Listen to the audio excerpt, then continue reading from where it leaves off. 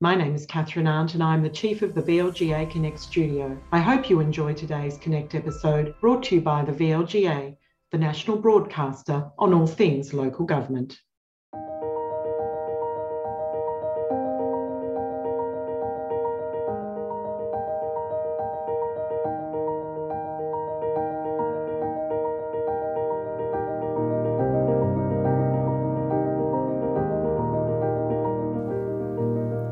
Hello, welcome to VLGA Connect, coming to you from Fast Track 2022, the VLGA's much anticipated Councillor Development Program Day. It's happened at the Park Hyatt this year with a capacity audience to enjoy discussions on trust, leadership and culture. The day commenced with an address from the Local Government Minister, the Honourable Sean Leane. And we hear now from Professor Anona Armstrong and Julie Reid, the Executive Director of Local Government Victoria, about the cultural review into the local government sector. Look, it's really interesting because at the moment we're going through assessing all of the submissions, and I think from that we're going to have to decide which path we take next. The content of the submissions are going to be really important. Will that mean that we might need to go out and talk to the sector more, or will it mean that there's enough in those submissions for us to be able to come up with a bit of an implementation plan? So really it depends on the richness of those submissions. Well, it's essential in any organisation because the culture shapes the way that people behave and the way that they work together and so on. So culture is enormously important.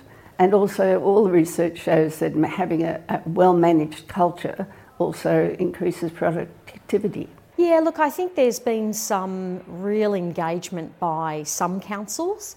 I think that there have been individual councillors and ex-councillors that have engaged in the process as well. There's also been quite a bit of engagement from the community as well through this process. So it'll be interesting to see again how those submissions are framed and what kind of ideas come out of that. I think there's still a lot to learn from what's come out of it.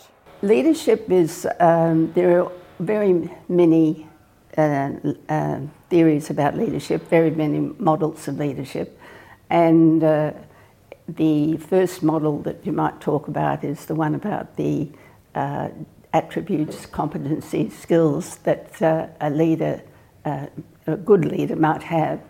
And these are things like trust, competency in doing the job, reliability, integrity and so on. And these are the sorts of characteristics that were also brought out in the discussion paper that we're seeking to encourage throughout the local government area. And they're important because they determine the interactions and the relationships and have such an impact on how business is conducted, but also the actual interrelationships and building collaboration with each other. Yeah, look, I think there has been an increase in complexity for local government, and I think that COVID has played part of that. Working in that sort of virtual environment has meant over time it's been harder, I think, for people to build those kind of relationships that are so important in local government. And so as a result of that, I think the complexity of those relationships and the management of that over time has taken a bit of a hit, I think.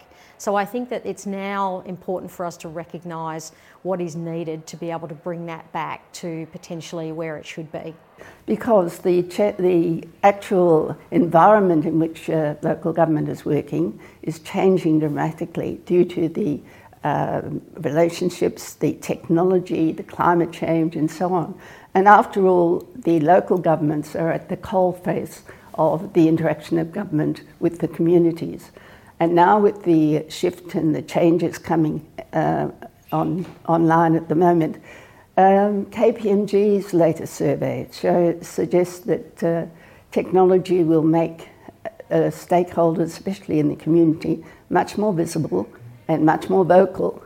And so there's the types of services that will be delivered will be very personalised. So there's a whole new world just opening up for local government at the moment.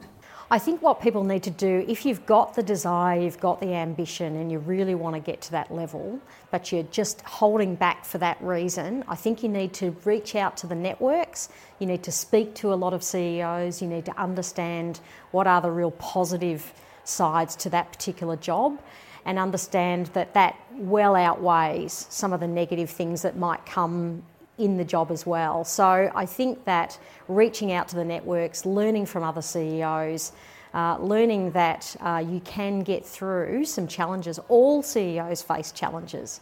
There's no doubt about that. It's really about how you navigate through those and how you sustain yourself during that time. It's really, really important. So reach out to the networks because the local government circles and networks are so strong and there's a lot of great CEOs out there that are willing to help. Thanks for joining us for this special Fast Track 22 edition of VLGA Connect, and stay tuned for more.